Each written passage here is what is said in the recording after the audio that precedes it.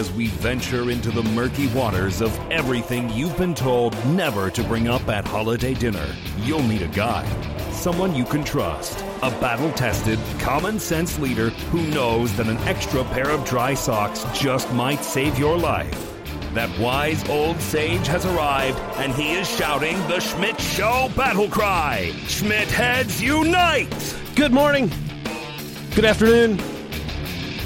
Depending on where you are at in the country or in the world listening to the Schmidt Show podcast, time-appropriate greetings, whatever that may be for you. We are glad you're here, and we're going to talk a little bit today about conspiracy theories. Of course, there's been a lot of discussion surrounding Jeffrey Epstein and his suicide and all those sorts of things, and there's been a lot of memes and comedy and things that have been going around the internet based on this really, honestly, kind of a tragic situation. Not tragic that the world is free of one more pedophile. I don't think anybody with a good sense of morality is going to be too heartbroken over the loss of Jeffrey Epstein in the world. I mean that is really not probably on the top of anybody's radar. However, it is truly a tragic situation because whether we like it or not, whether we want to acknowledge the humanity of Jeffrey Epstein, he was a human being, and he lost his life, whether it was through suicide or whether he was murdered or whatever other conspiracy theory you want to believe. There's a guy with family and friends and relatives and things that it's no longer here. And that, for some, is tragic. What's tragic for me, what's tragic for in this situation as I see it, is not that we lost Jeffrey Epstein, because like I said, I think anyone with a solid sense of morality is not going to be too terribly heartbroken over Jeffrey Epstein's death. But what's tragic for me about this, and I talked about this on my terrestrial radio show the other day as well, is that there was a guy with massive amounts of knowledge and information on a lot of really bad people. And all of that knowledge, I shouldn't say all of it because they do have a fairly significant pile of evidence that they've collected at his home, but there's all of that knowledge, or a lot of that knowledge, I should say, is now lost. And some of the convictions and things that they may have been able to get before may be much more difficult to get now. And so the tragedy in this is that a bad guy with a lot of bad information on a lot of bad people may go unpunished, and those bad people may go unpunished because that bad information may not get out. And for me, that's a problem. That's really the worst part about this whole situation. Not that, like I say, not that I care less about Jeffrey Epstein. I think he's a pile of garbage. But the reality is his info, the stuff, the dirt that he had on a lot of people now may go unacknowledged, and those bad people may go unpunished. Now, it doesn't matter what side of the political aisle you're on to recognize or acknowledge that this is a problem. The other thing that's interesting about this, and I think it was actually Steven Crowder that pointed this out, everybody on the right and the left politically, whether it's political figures, senators, congressmen, President Trump or whoever, pretty much everybody wanted to see Jeffrey Epstein brought to justice. It has been a pretty universal view that if you, as I said, a person of conscience, you've wanted to see Jeffrey Epstein brought to justice. You wanted to see his crimes be revealed, and you wanted to see the people along with him brought out and brought into the sunlight and punished appropriately. And that is going to be much more difficult now. That whole situation is going to be a lot harder to prove now that he is no longer here. Now, you can believe that they bought a body double and, he wasn't actually dead, or he faked his death, or whatever. I mean, again, whatever conspiracy theory you want to believe, it doesn't really matter. The reality is many of the crimes that go or that were committed in his presence and that he helped commit and all of those sorts of things, and the crimes that he committed may go unpunished. And here's the kind of the maybe the side discussion on this whole conspiracy theory. Whether Epstein committed suicide or whether he was murdered, somebody got to him or whatever, and he was murdered, I'm not sure that it matters, but at the same time, I won't be surprised either way. And I brought this up on my terrestrial show the other day. I won't be surprised no matter what happens. If it comes out, they find video, if they get the cameras to work, or there's another angle from a different cell camera or something like that they find, and they show this guy unquestionably, tying the bed sheets around his neck and tying him from the doorknob or whatever. Like, if they find absolutely empirical evidence that is undeniable that he committed suicide, won't be surprised. You have a man who was a billionaire living in the lap of luxury, whether he got his billions in shady ways or whether he was a genuine financial advisor or whatever, because there's all kinds of conspiracy theories about that too. There's conspiracy theories about the possibility of his billions simply coming from blackmail, by blackmailing the rich and famous that he provided underage girls for or whatever. It honestly doesn't really matter. The guy's a billionaire. He has been used to, for several years and decades, to be honest, living in the lap of luxury, wearing Rolexes, riding in limos, private jets, private islands, the whole thing. The guy is the epitome of living in the lap of luxury. Now he is facing, in very real terms, the end of his liberty, the complete and total denial of any previous freedoms that he had once enjoyed. No more limos, no more private jets, no more, Rolexes and $10,000 suits, and all of that's gone. No more mansions, all of that's gone. He's facing essentially the end of life as he knows it. So why not? The guy's in his 50s, early 60s. I don't know how old he was. He's why not off himself? There's a no chance. Essentially, he knows he's guilty. There's no chance of any sort of redemption, even if he is found, to be not guilty according to the law, and he somehow snakes his way out of it. He's always going to be known as the pedophile with the private island and the Lolita Express. This guy's life, as he knows it, is over. So why not? Why wouldn't he commit suicide? I mean, it would not be surprising that someone in his position, who's used to his lifestyle, would be facing or looking down the barrel of the rest of his life in custody, in chains, essentially.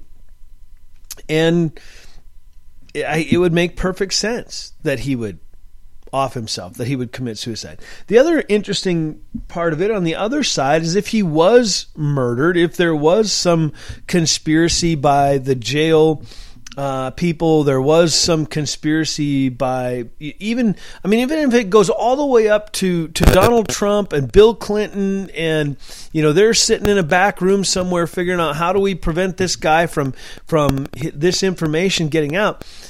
When you are the pimp, essentially, to the most rich and famous and well-connected people on the entire planet, it is not surprising that someone would be able to get to him. I mean, if I'm the guard at this prison who's supposed to be doing the checks every half an hour, or that's supposed to be making sure the doors are locked and nobody's getting in, you know, if somebody comes to me and says, hey, you just make sure that camera's turned off.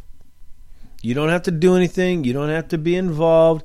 You just make sure that that camera's turned off. You make sure that that check isn't made in the first half an hour after the cellmate is transferred or whatever. And you just have to weather the storm for 2 or 3 years. And after that, you retire to Costa Rica with $10 million and a private yacht. I'm not sure that's a deal I'm turning down, right? I mean, I'd love to say that I'm more moral than that, and I'm more, more ethical and all those sorts of things, right? But anybody, it doesn't matter how grand you think you are, when you're looking at a check with your name on it, with millions of dollars and lots of zeros after it, that could be very hard to turn down. If you're a prison warden who's jaded, who's seen enough of these billionaire jerks get off scot-free, enough of these millionaire rich guy criminals live a life of luxury even while they're in jail or get away with one more crime, and somebody comes to you and says, hey, we're going to make sure we put an end to this guy once and for all. A couple of years, you retire. Here's a few $1 million. You disappear off to some tropical island somewhere and never to be heard from again. And you're looking at your state pension of a couple $1,000s a month for the rest of your life. Is that something you walk away from? You get the final justice. You get to put one more dirt bag in his grave, or just ensure that one more dirt bag ends up in his grave, and you get a good fat payday out of it. Why wouldn't you? Shut the camera off. Make sure the guard's not there. Transfer a cellmate out. Make sure there's no witnesses. And somebody shows up, puts an end to Mr. Jeffrey Epstein, and quietly walks away. I mean, when you've got a guy like Jeffrey Epstein, who is as well connected as he was, and has probably some pretty significant enemies with some pretty significant resources, I wouldn't be surprised that Jeffrey Epstein got whacked. I mean, I don't think you can look with a serious analysis and believe either story is too far-fetched, because it's quite possible that he committed suicide, and it's quite possible that he got murdered. That the guards maybe Jeffrey Epstein got the note, hey, either you do it yourself or we'll make sure it gets done. And because what you know about us, because what you know about what we're capable of, you better make sure you do it. Go out on your own terms and not go out on our terms. I mean, it's really not too far out of the realm of possibility that either story could be true. Now, I want to address the Clintons and the Clinton body count. I have never been a fan of Bill Clinton or his wife Hillary. I've been pretty vocal about that for most of my career in broadcasting and most of my life as a citizen. I have not been a big fan of the Clinton family, whether it's Hillary or Chelsea or Bill himself. And you can't look at their lives and the number of suspicious deaths that have surrounded them and begin to wonder. Now, there's I want to be clear here, because I'm not going to just go picking on the Clintons and pick the low-hanging fruit on this topic, but there is a legitimate discussion to be had as it relates to the Clintons and the number of suspicious deaths. So I'm going to go through some of these. I want to talk a little bit about some of them and the suspicious circumstances surrounding their deaths and some of these people that have died in and around the Clintons. But then I want to kind of clarify that it may not be as conspiratorial as one would believe. You would think the Clintons and their exploits goes back to the 90s and the White House, right? Well, the reality is it goes back quite a bit farther. The first kind of suspicious death surrounding the Clintons was a woman named Suzanne Coleman. She had an affair with Clinton, or was alleged to have an affair with Clinton when he was the Attorney General of Arkansas.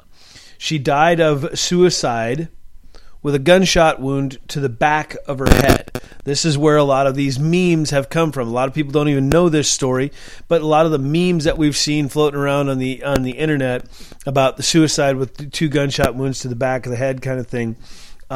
She died of suicide, or was believed to have died of suicide, but the suspiciousness was that the gunshot wound was in the back of her head, and that there was no autopsy allowed.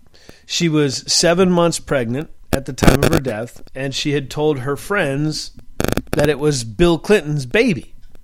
So she died in February 1977 and was kind of one of the first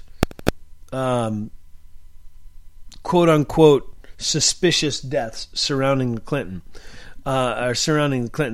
Then it kind of died down. There wasn't a whole lot going on until the 80s. And there was a penthouse model named Judy Gibbs. And her sister Sharon actually appeared in a December 1979 issue of Penthouse. They later worked at a bordello in Fordyce, which is near Mena, Arkansas. And they also ran a blackmail operation with photos taken of the customers with their girls. According to the Gibbs family, Bill Clinton was a regular customer of Judy's, and there were photos of him having sex with her that threatened his presidential campaign. So, while cooperating with law enforcement in a drug investigation, Judy ends up dead with her house burned down. No cause for the fire.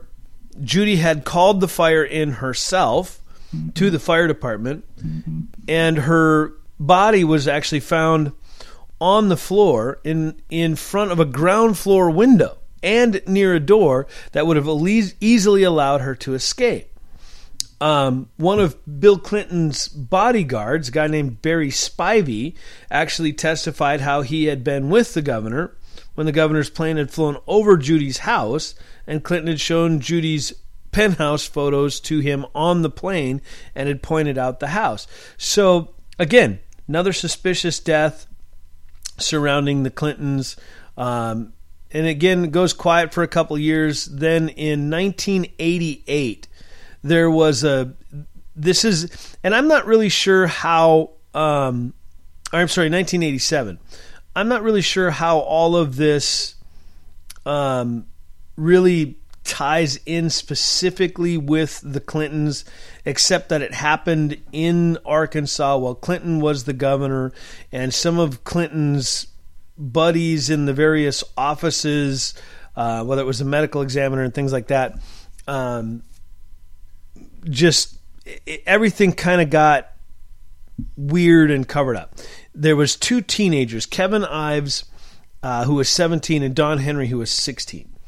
The initial cause of death was supposedly that they had passed out on the railroad tracks after smoking 20 joints, marijuana The ruling was actually reported by the state medical examiner. It was a guy named Fahmy Malak, and he had supported or was supported by the sheriff, Jim Steed, who has done a quote-unquote thorough investigation of the crime scene,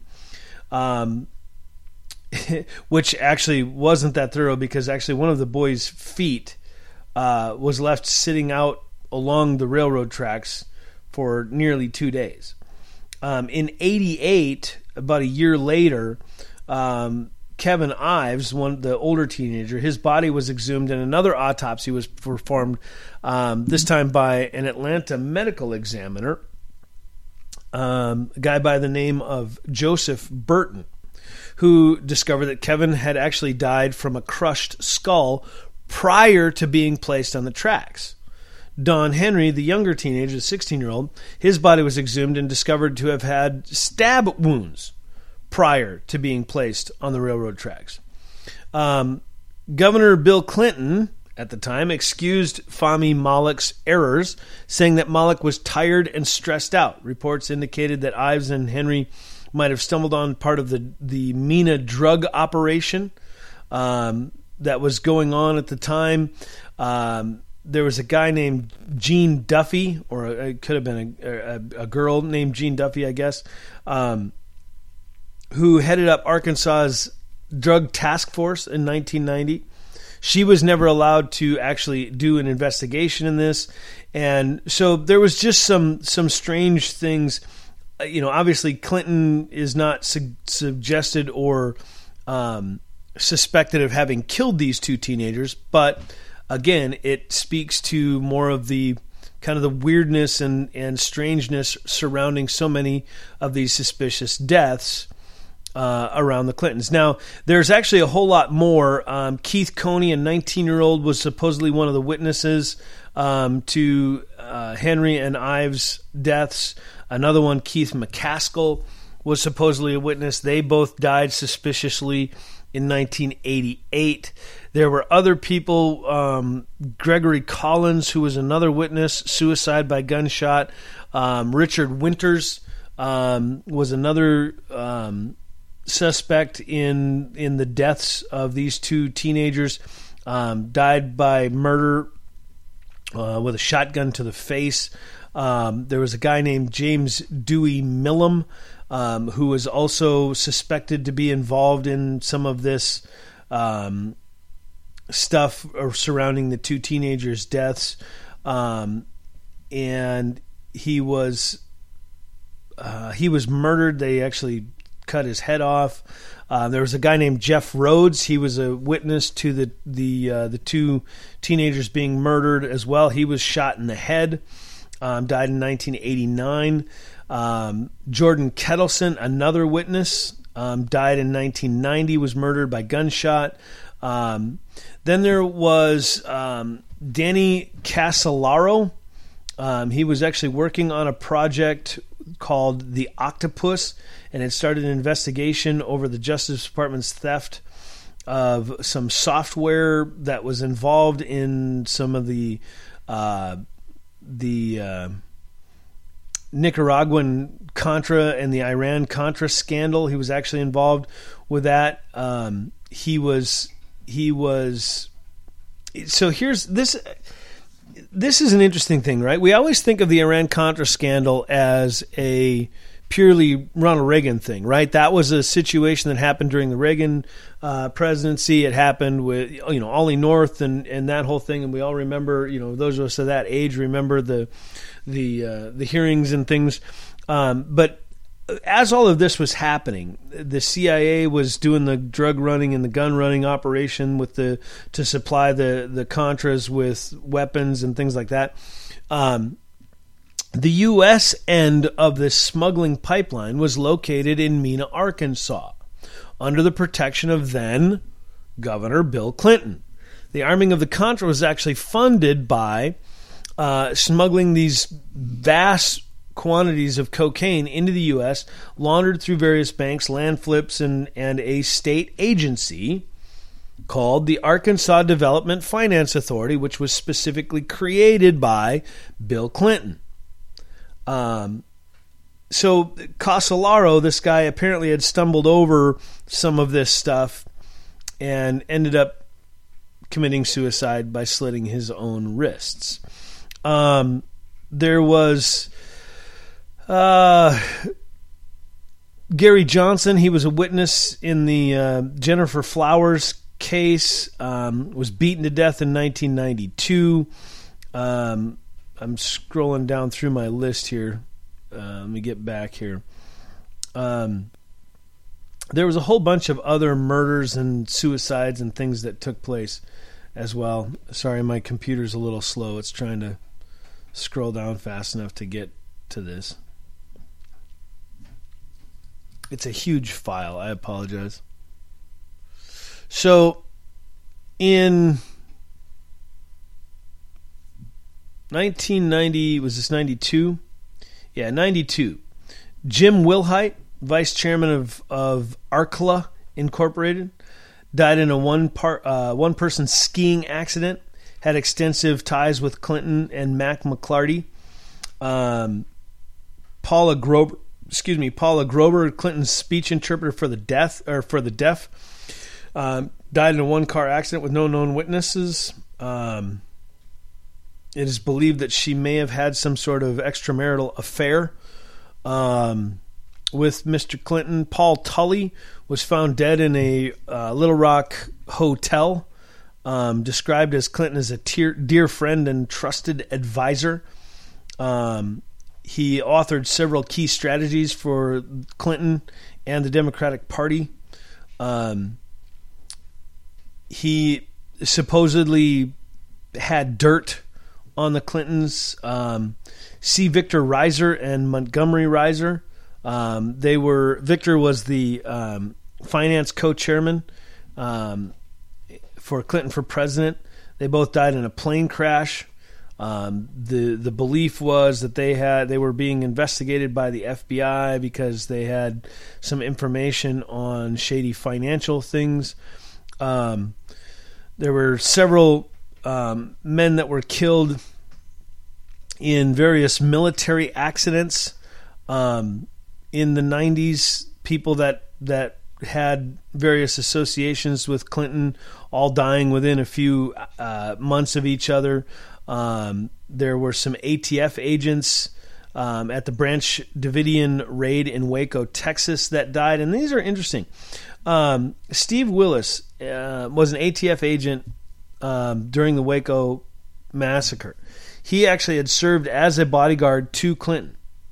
And there were some strange questions raised as to the nature of their wounds. All four of the men that were killed in Waco were examined by a private doctor, and they all died from nearly identical wounds to the left temple, quote, so-called execution style. So that whole situation is a little shady as well. 5 military escorts and bodyguards died in a plane crash in 1993.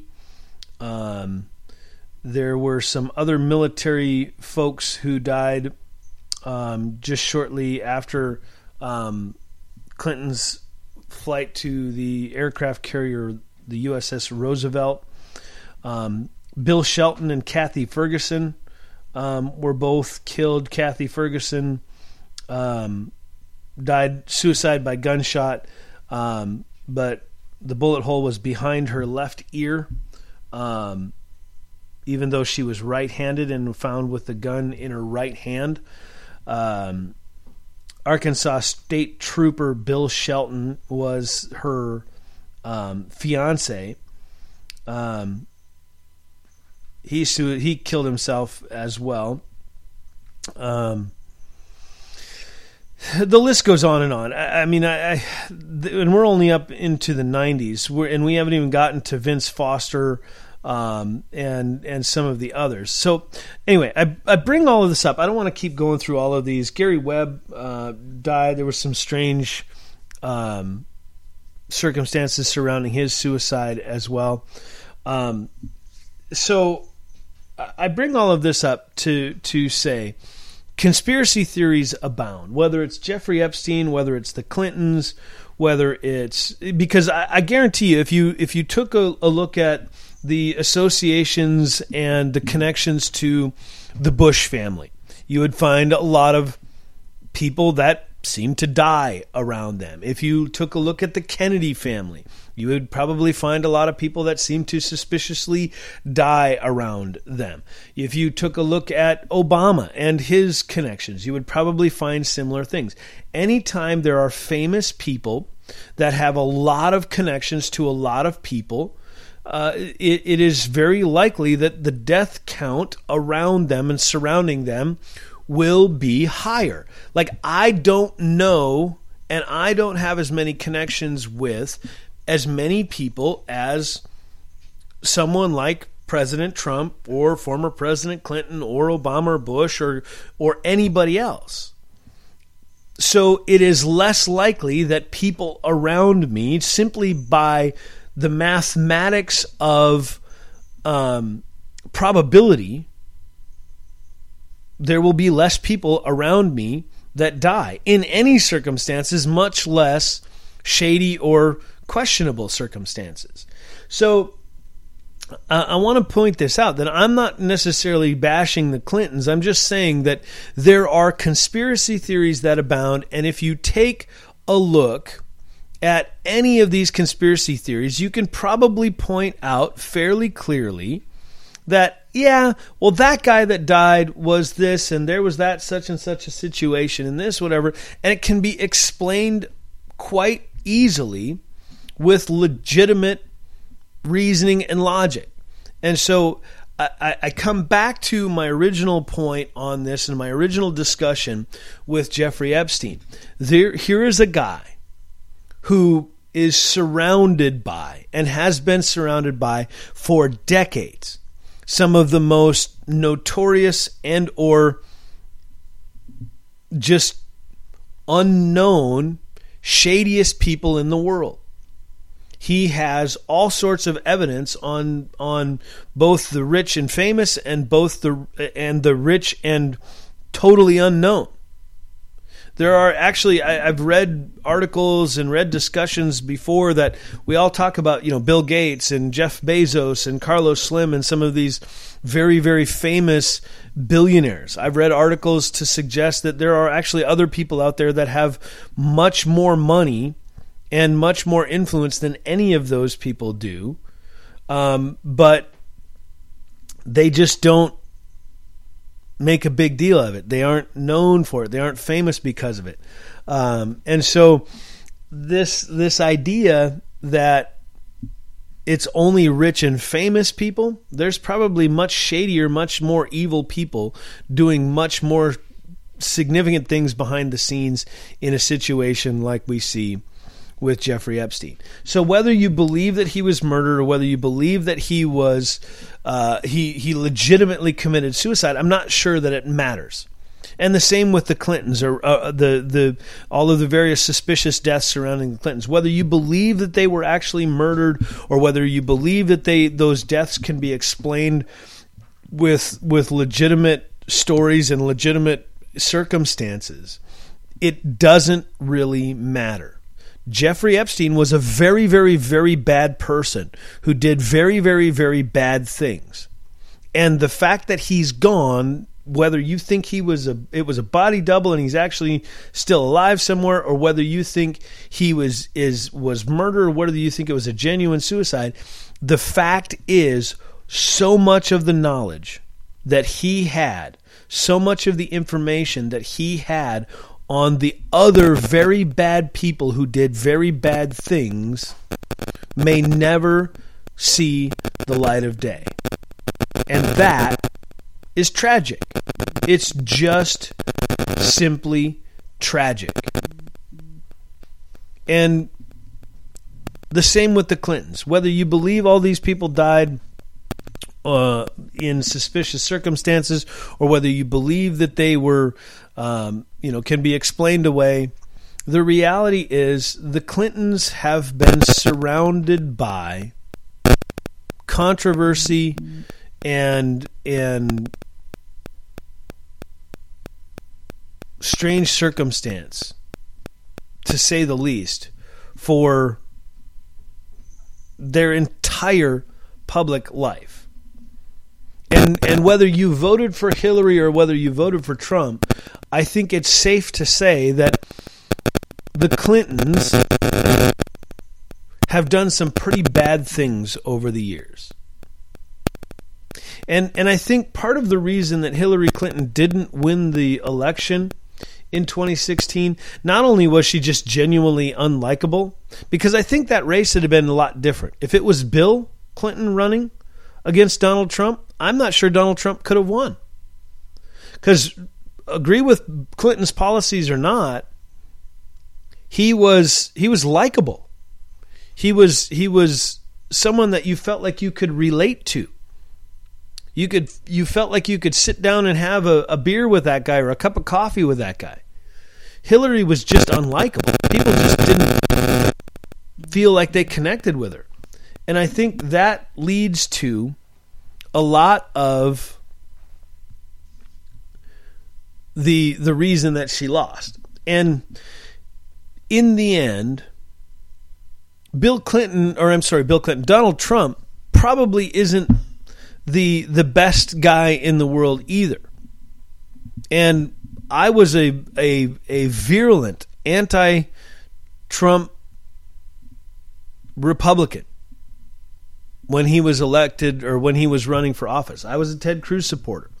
I couldn't stand Donald Trump. I thought he was a wolf in sheep's clothing, as they say.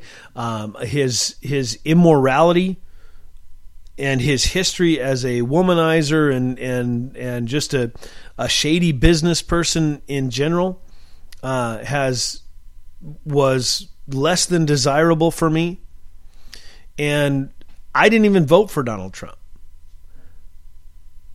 But here we are today, coming up towards the 2020 election, and I find myself defending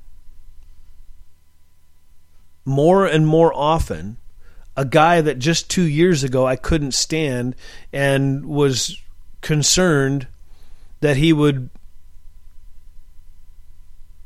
bring this grand experiment of the United States of America to its knees. And I'm finding more and more that as he implements more and more policies, that he might be exactly what we need. It's strange. It's a very strange place for me to be. One of the things that was recently reported is that he's implemented rules, or is by executive order implementing rules that makes it harder for poor and uneducated people to immigrate to the United States. That's not something new.